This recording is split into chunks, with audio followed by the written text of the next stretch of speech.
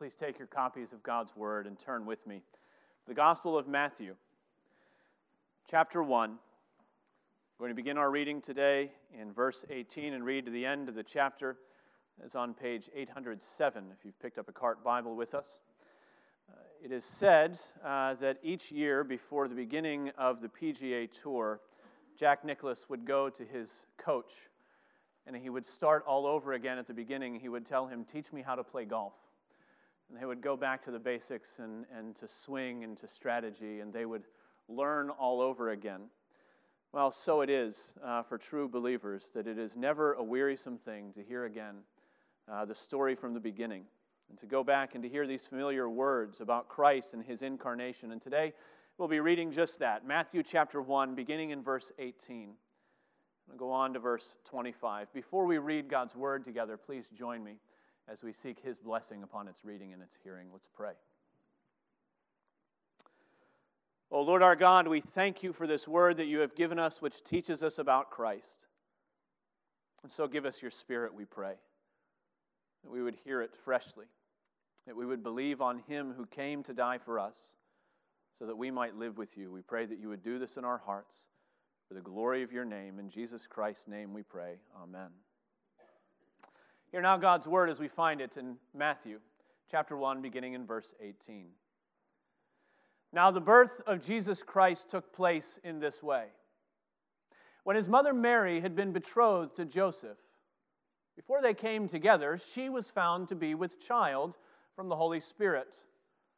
And her husband, Joseph, being a just man and unwilling to put her to shame, resolved to divorce her quietly. But as he considered these things, behold, an angel of the Lord appeared to him in a dream, saying, "Joseph, son of David, do not fear to take Mary as your wife, for that which is conceived in her is from the Holy Spirit. She will bear a son, and you shall call his name Jesus, for he will save his people from their sins."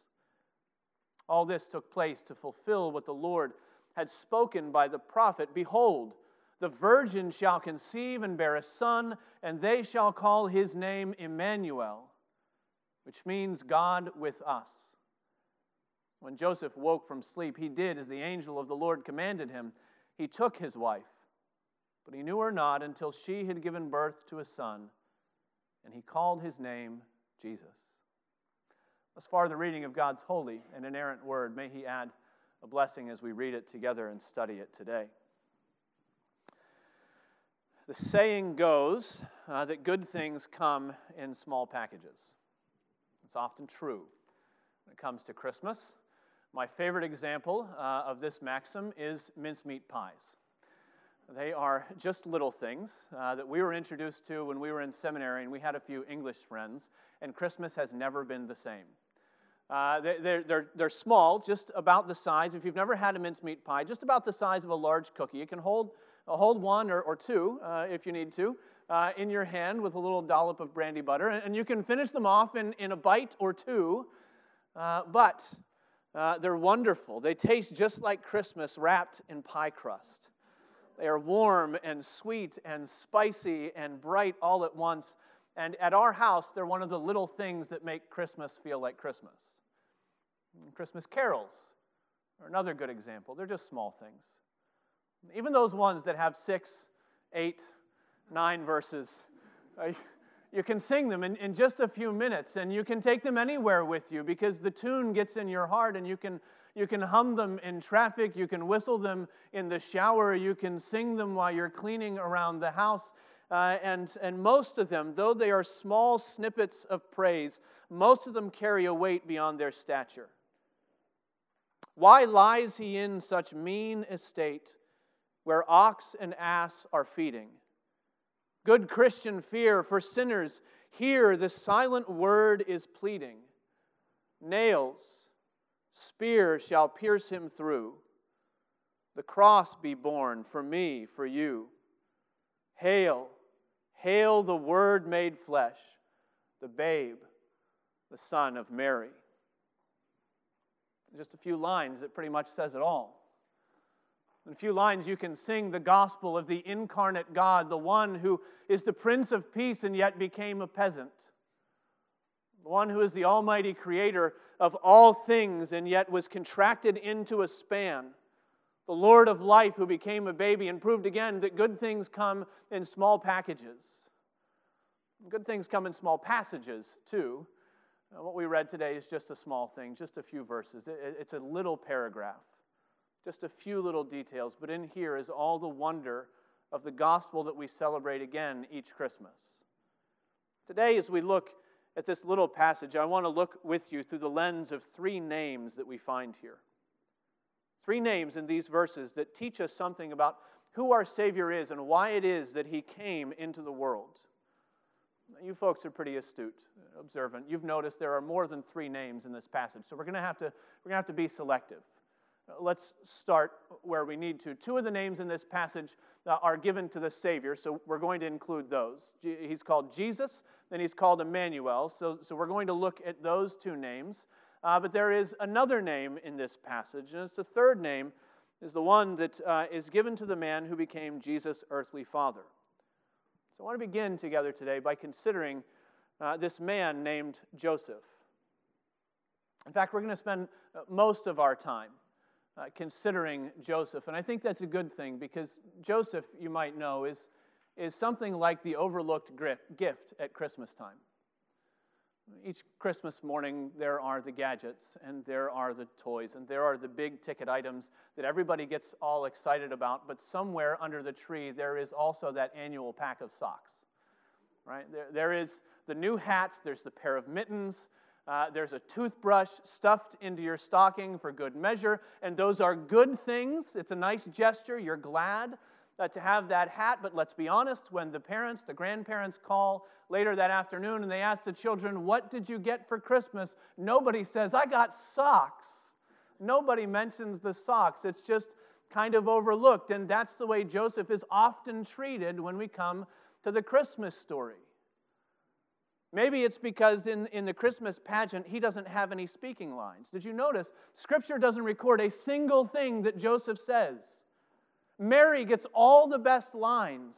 Be it to me as you have said. Humble faith and joy and exuberance as she sings the Magnificat. She gets all of the best lines. And Joseph is the silent partner, the silent figure in the nativity scene.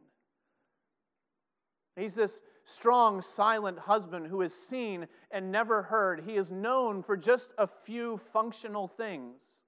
Things that don't steal the spotlight, things that are good things. He's known for his righteous obedience to the Lord. He's known by his compassion to his family, and those are good things, but we don't look at them and think that they're all that special. They don't get our attention. And in fact, his name, the meaning of his name, Joseph, that's not all that special either. He was probably one of thousands of Josephs in Judea at this time. Seeing a Joseph at this time would have been a little bit like going into a homeschool co-op and calling out, hey, Isaiah, just to see how many kids turn their head and think you might be talking to them. I told my wife I wasn't going to use that joke today, but there it was. He was probably one of thousands of Josephs. Joseph was a perennially popular name among the Jewish people, and it went back to a prayer of a mother that the Lord would add more and more children to the family. You remember, perhaps, all the way back to the first Joseph. He was a son of Jacob, and he came toward the end of a very long line of one-upmanship between a few different wives, trying to see which one could produce more children to carry on the family line, more sons especially, which one could outdo the other in bearing heirs for the family. And at this long line of missteps and 10 older brothers, finally Joseph is born. A boy is born to Rachel, and Genesis chapter 30 tells us, she called his name Joseph, saying, may the Lord add to me another son. That's what Joseph means. May he add. May the Lord add. It was a prayer. May the Lord give me more sons. May Yahweh make his people fruitful. May he fulfill and accomplish the promise to make Abraham's children fill the land that he's giving to them. It's interesting, as you trace the name of Joseph through the Old Testament, it doesn't show up much outside of Genesis until you get later in the history. Toward the end of the Chronicles, in Ezra and Nehemiah, as the people are coming back from Babylon and they're praying all over again, "Oh Lord, would you add? Oh Lord, would you increase? Oh Lord, would you make your people fruitful in the land?" And so at this time, Jewish parents are always praying that same prayer. So they're always naming their boys Joseph. "Oh Lord, would you add more?" And maybe we could imagine about this time Joseph praying that same prayer or thinking that same thing for himself. The narrative picks up where Joseph is enfianced. He is betrothed to this young woman, and he probably doesn't know Mary very well, actually. That's the way it worked. It was arranged by parents, and you would meet her maybe, you would make promises, but you didn't have much of a relationship. He might not have known her very well, but he did know the importance of marriage and the importance of fruitfulness, especially to the Jewish people. And as he looked over the landscape of his impending marriage, maybe he looked forward to a time that the Lord would add to him. Maybe the Lord would give him a child, maybe a son, maybe a namesake to carry the family line, to take on the family business. Maybe he imagined that day that he would stand with his bride at the synagogue, and as they did, the rabbi would join their hands and bind them together, and the rabbi would pray and recite that prayer of Psalm 128. "Blessed is everyone who fears the Lord, who walks in his ways," they would say. "You shall eat the fruit of the labor of your hands. You shall be blessed, and it shall be well with you. Your wife will be like a fruitful vine within your house. Your children will be like olive shoots around your table. Behold, thus shall the man be blessed who fears the Lord." It was a prayer. It was a promise. It was a fitting psalm for a Joseph, I think. May the Lord add. A righteous man who fears the Lord, a man who's on his way, he thinks, perhaps, to pursuing the Psalm 128 family plan. And then disaster strikes. Verse 18, when Mary had been betrothed to Joseph, before they came together, she was found to be with child from the Holy Spirit. That's not how it's supposed to happen.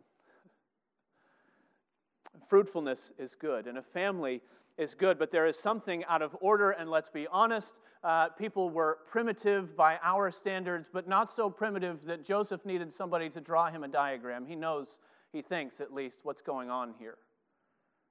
Matthew gives you, he gives us that all-important information of what's going on behind the scenes, of what the Lord is doing, that she has not been impregnated by some other man, but rather by the miraculous overshadowing of the Holy Spirit. There's nothing untoward happening here, and the Holy Spirit is working, and Matthew tells you what's going on behind the scenes, but maybe Joseph doesn't know yet.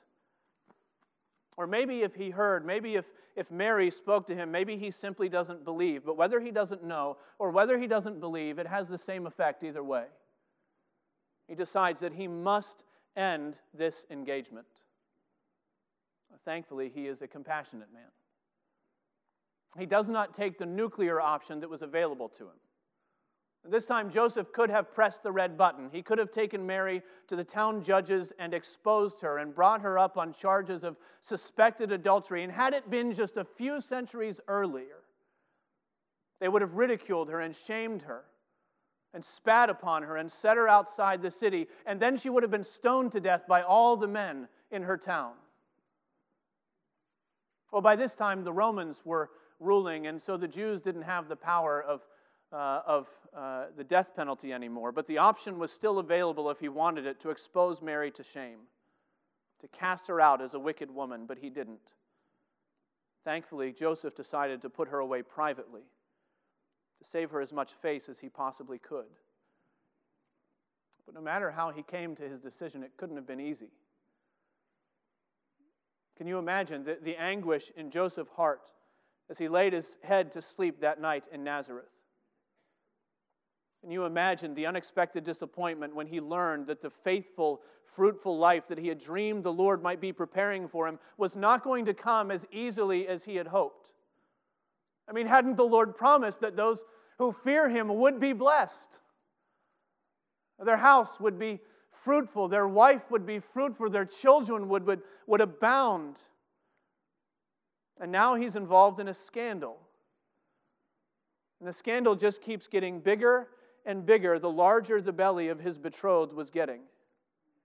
And from where he stood, it must have felt like all the promises the Lord was making were in danger of going unfulfilled.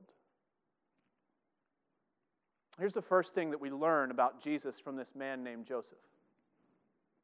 We learn that Jesus came into a world that's full of waiting. We learn that Jesus came into a world that's full of unsettled longing for God's promises to come to life. Jesus came into a world where, because of our sinful short-sightedness, we struggle to see how God could make good on all that He said that He will do for His people. If you don't believe me, take a look. There's another clue in here that this is exactly the world that Jesus entered into. Do you notice when the angel shows up how he speaks to Joseph? He calls him Joseph, son of David. Verse 20, take a look.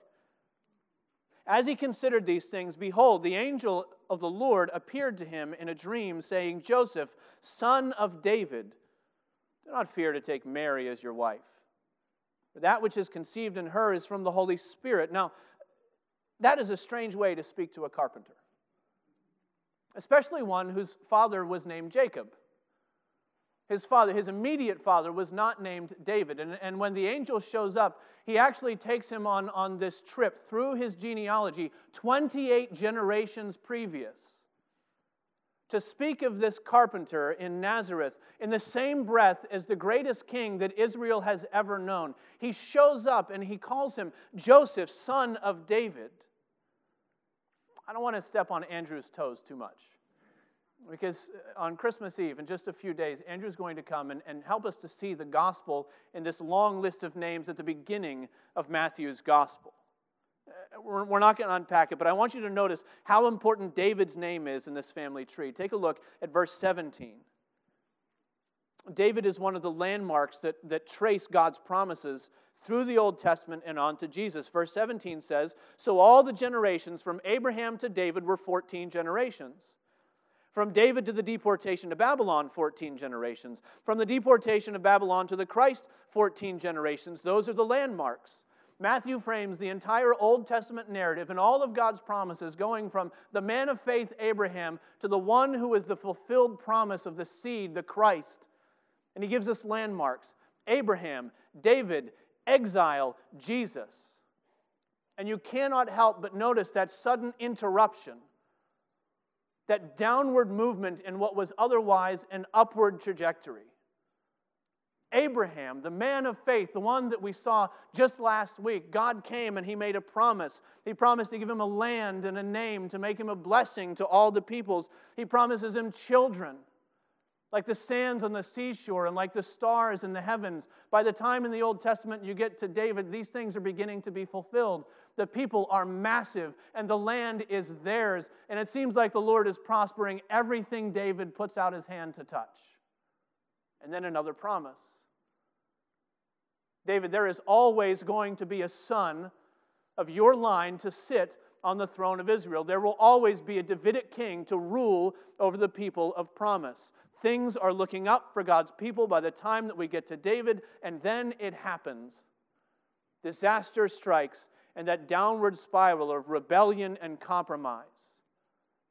And it leads to invoking the curse that we will see when we get in our Old Testament readings to Deuteronomy chapter 28, where the Lord says that if you will not follow me, I will make the land spit you out. And they're sent into exile into Babylon. 722 BC, the northern kingdom is sent away into Assyria. About 140 years later, the last son of David is ripped from the throne, and the people of Judea are taken away off into Babylon. Even after the exiles returned, by the way, even after that landmark, things didn't get all that much better. The temple was rebuilt, and all the old men wept because of how puny it was in comparison with the first one. And the Babylonian kingdom gave way to the Persian kingdom. The Persian kingdom gave way to the Greek kingdom, and then to the Seleucids, and then to the Romans, and one kingdom after another, always with their foot on the necks of the Jewish people. And God had promised that they were going to be a blessing to all nations, and now they had become the footstool. And from where they stood, it looked like God's promises were in danger of becoming unfulfilled and unfulfillable. And that's when the angel showed up. What's the message? Joseph, son of David, do not fear to take Mary as your wife. For that which is conceived in her is from the Holy Spirit. In other words, Joseph, I know that from where you stand, it might look like things have gone pear-shaped. It might look as though you are waiting and longing for the promises of God, and He has left you. He has abandoned you. That's what it looks like. But you need to know that God is still at work.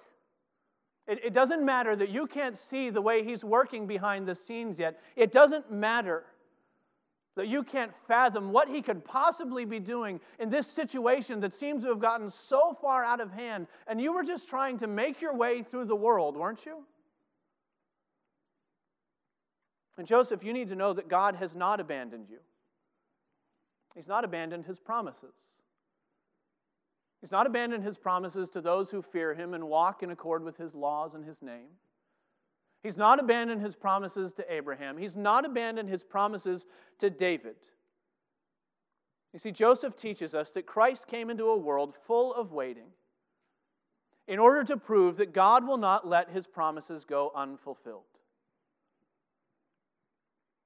It's probably somewhat trite at Christmas time for the pastor to stand and to ask you, what is it that you're waiting for this season? Especially when there is a potential that we could be waiting for all the wrong things.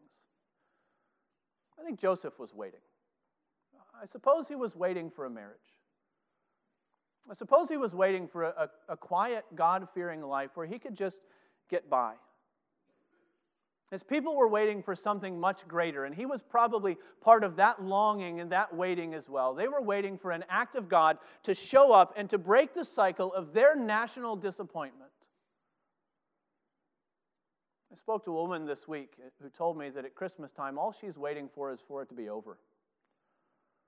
She said December is nothing but an expensive, busy month where she has to go out as a single mother and try to do nothing more than earn a little extra money so that she can get her daughter all the things that her daughter thinks she wants. And she can't wait until all the toys are open and all the bills are paid and she can just get back to normal already. And it's all such a waste. And then in our bulletin, Jarrett asks us to pray for his wife because Christmas is a hard time. Christmas is the time that Hillary lost her father last year. It's the time that she lost her mother several years earlier. And she's a believer, and she knows the truth of the resurrection, and she believes in these things, but it's still hard. And it's still difficult for a lot of people as we wait for God's promises to be brought about and to be fulfilled in the way that He has said He will bring them about. That there is a day coming where there will be no tears or crying or weeping or disease or death will be swallowed up. And we still wait. Maybe this is the first Christmas without your mother. Maybe this is a Christmas unexpectedly single again, or maybe this is the 5th Christmas in a row alone. And even for believers, Christmas can highlight the longings that we feel while we wait for the Lord to make good on His promises. Promises for wholeness, fellowship, life in abundance. And you're waiting for something. You're waiting for a child to come back to the church. You're waiting for peace around your dinner table.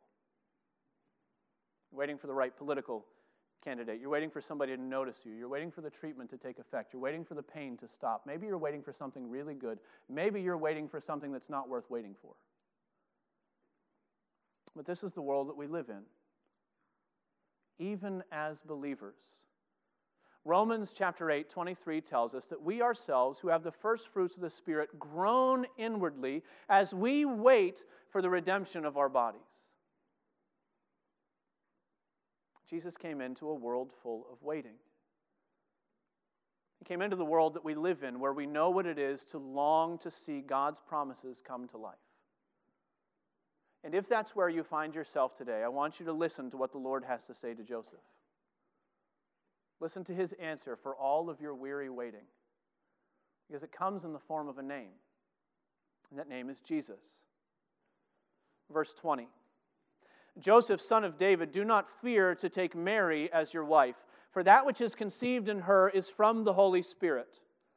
She will bear a son, and you shall call his name Jesus, for he will save his people from their sins. Jesus' name was also common, probably at least as common as Joseph's name.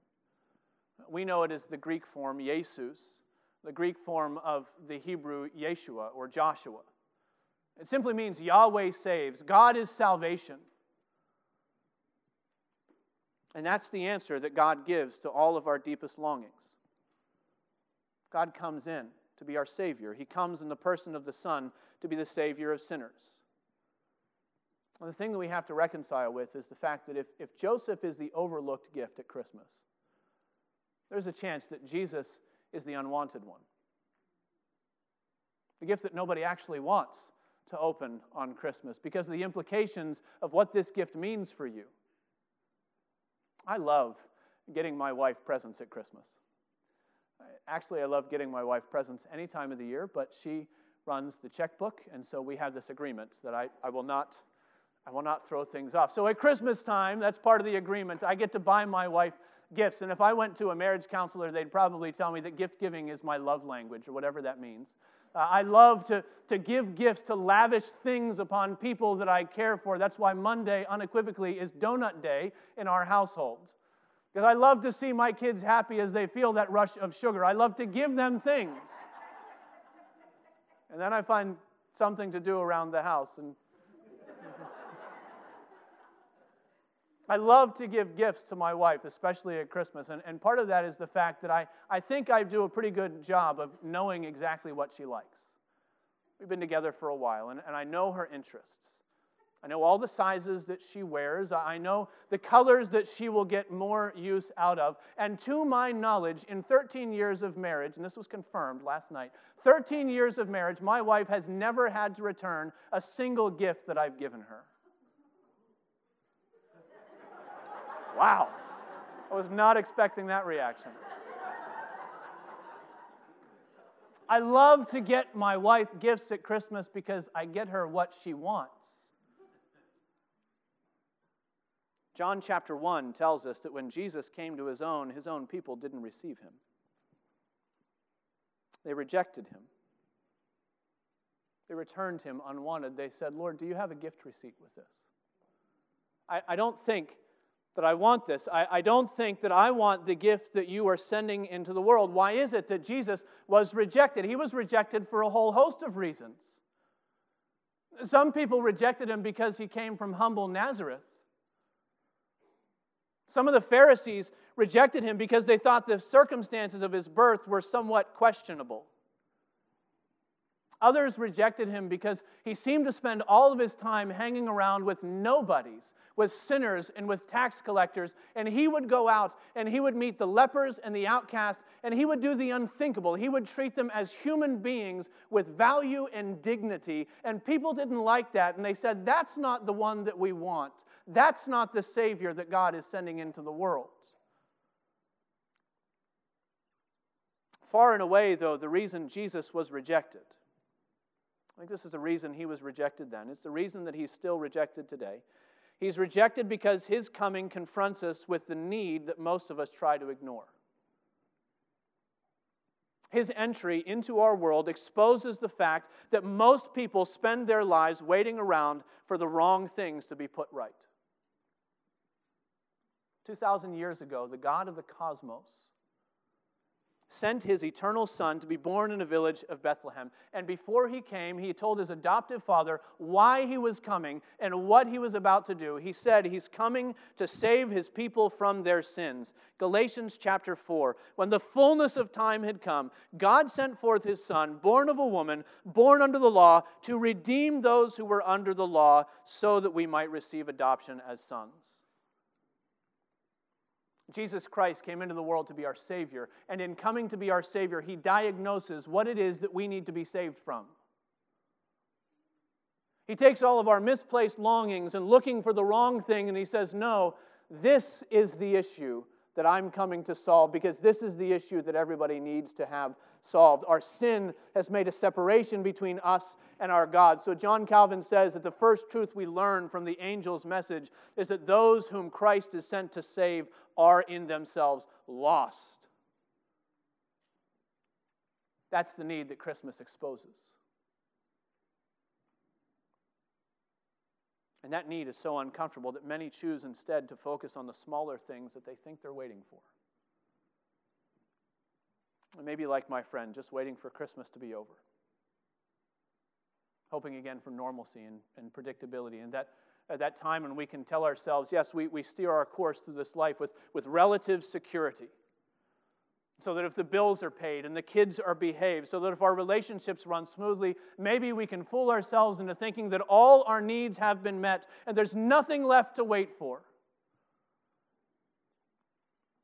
But there are moments when that facade is removed, when we are forced to admit that there is a longing deeper than our to-do list, deeper than our disappointments. We have a need to be reconciled, to be forgiven, to be saved.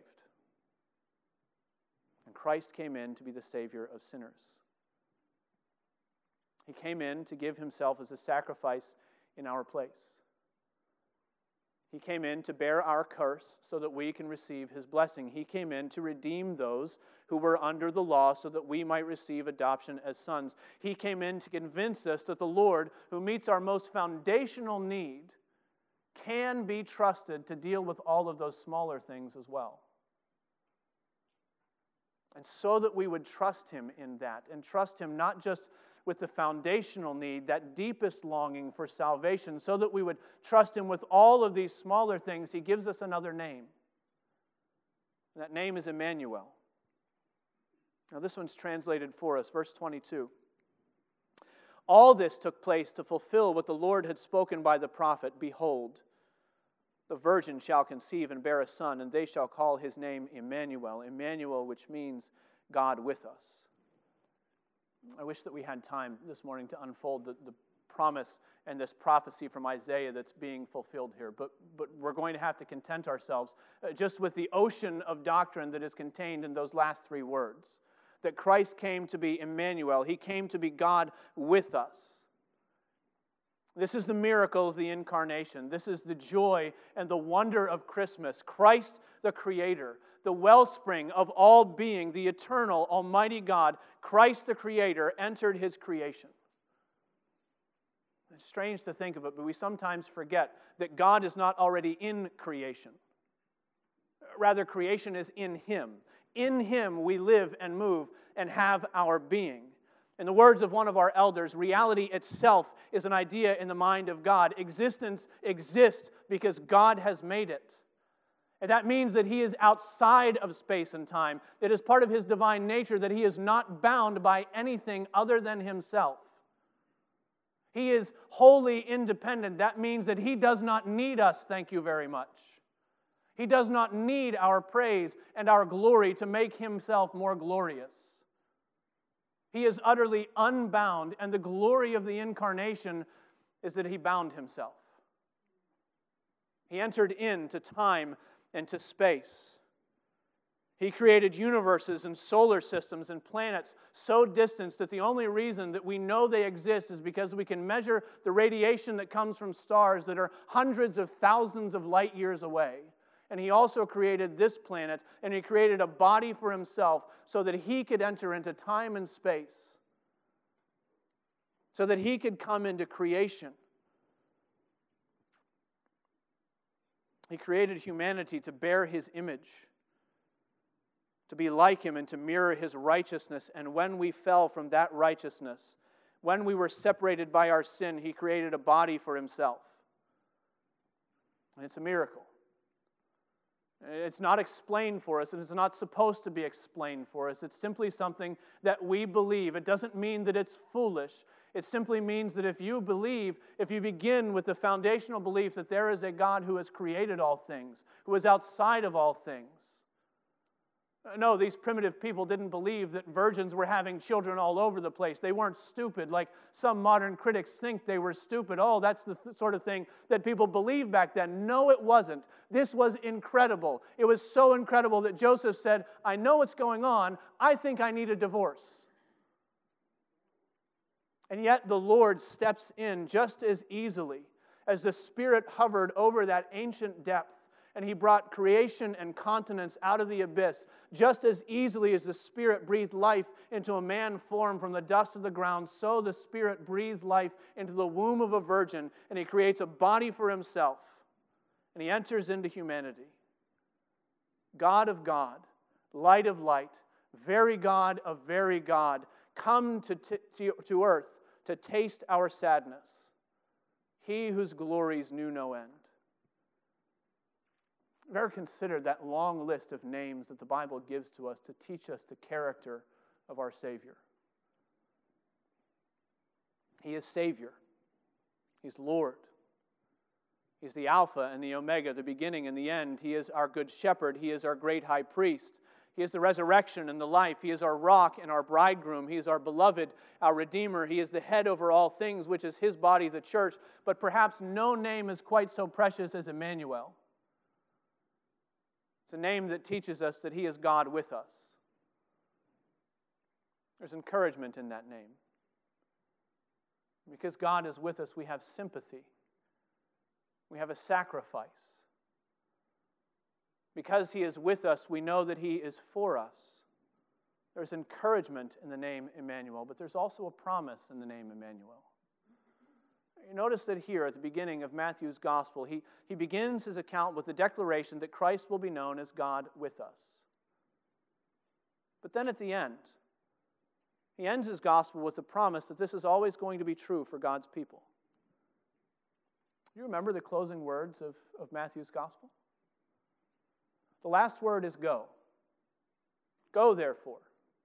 Make disciples of all nations, baptizing them in the name of the Father and the Son and the Holy Spirit, teaching them to observe all that I've commanded you. And look, behold, look at this. I am with you always to the end of the age. I'm with you always, he says. I'm with you when you go through your longing and your waiting and the disappointment of your sin. I'm with you when it sometimes looks from where you stand that God may have abandoned His promises for the first time in history. I'm with you when you doubt that I'm with you. I'm with you unto the end of the age. I'm with you until I come to take you to be with me. That's the promise of Christmas. It's what we learn from these names, that Christ entered a world of waiting to prove to us that God's promises never fail, to prove to us that He is the Savior who is with us, and by God's grace, He is with us at Christmas. He is with us through our longings. He is with us to the end of the ages. Jesus Christ is the Savior who is Emmanuel. He is the God who is with us. Let us pray.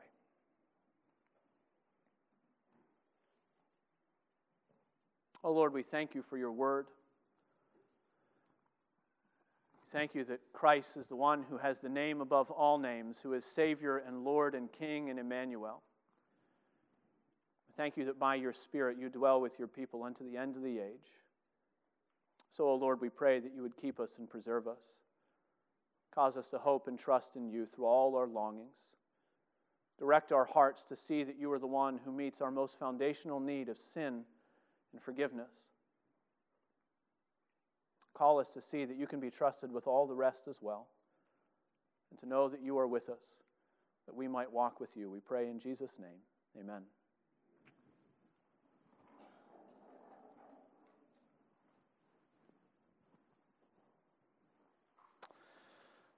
come again to a table that proclaims to us the glory of the incarnation.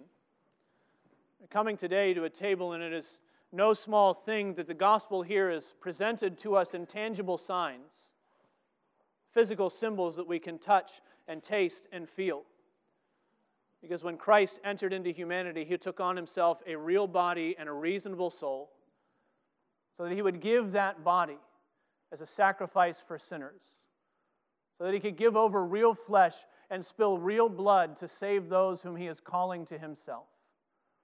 That's what we see here. That's what we receive at this table. It's a promise pointing back to the body that he took so that he might lay it down, so that he might draw us to himself. And the promise that he is at work in his people to keep them and preserve them unto the end of the ages is for all those who have trusted in him. If you are his child today, if you've been joined to his church, it doesn't have to be this congregation, but if you are joined to his church and have professed publicly that he is your Lord, then come and eat and drink and rejoice in him who was given for you. Rejoice that he makes promises that will always be fulfilled, that he will take you to himself, that you may be with him where he is. You may see him as he is.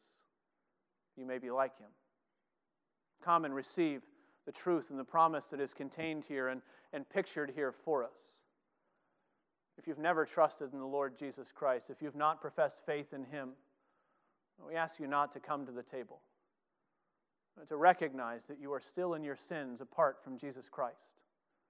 Consider whether the Lord may be calling you to himself, to faith and to repentance, to receive new life in his name and receive again the gift of Christ this Christmas by the work of his Spirit in your heart.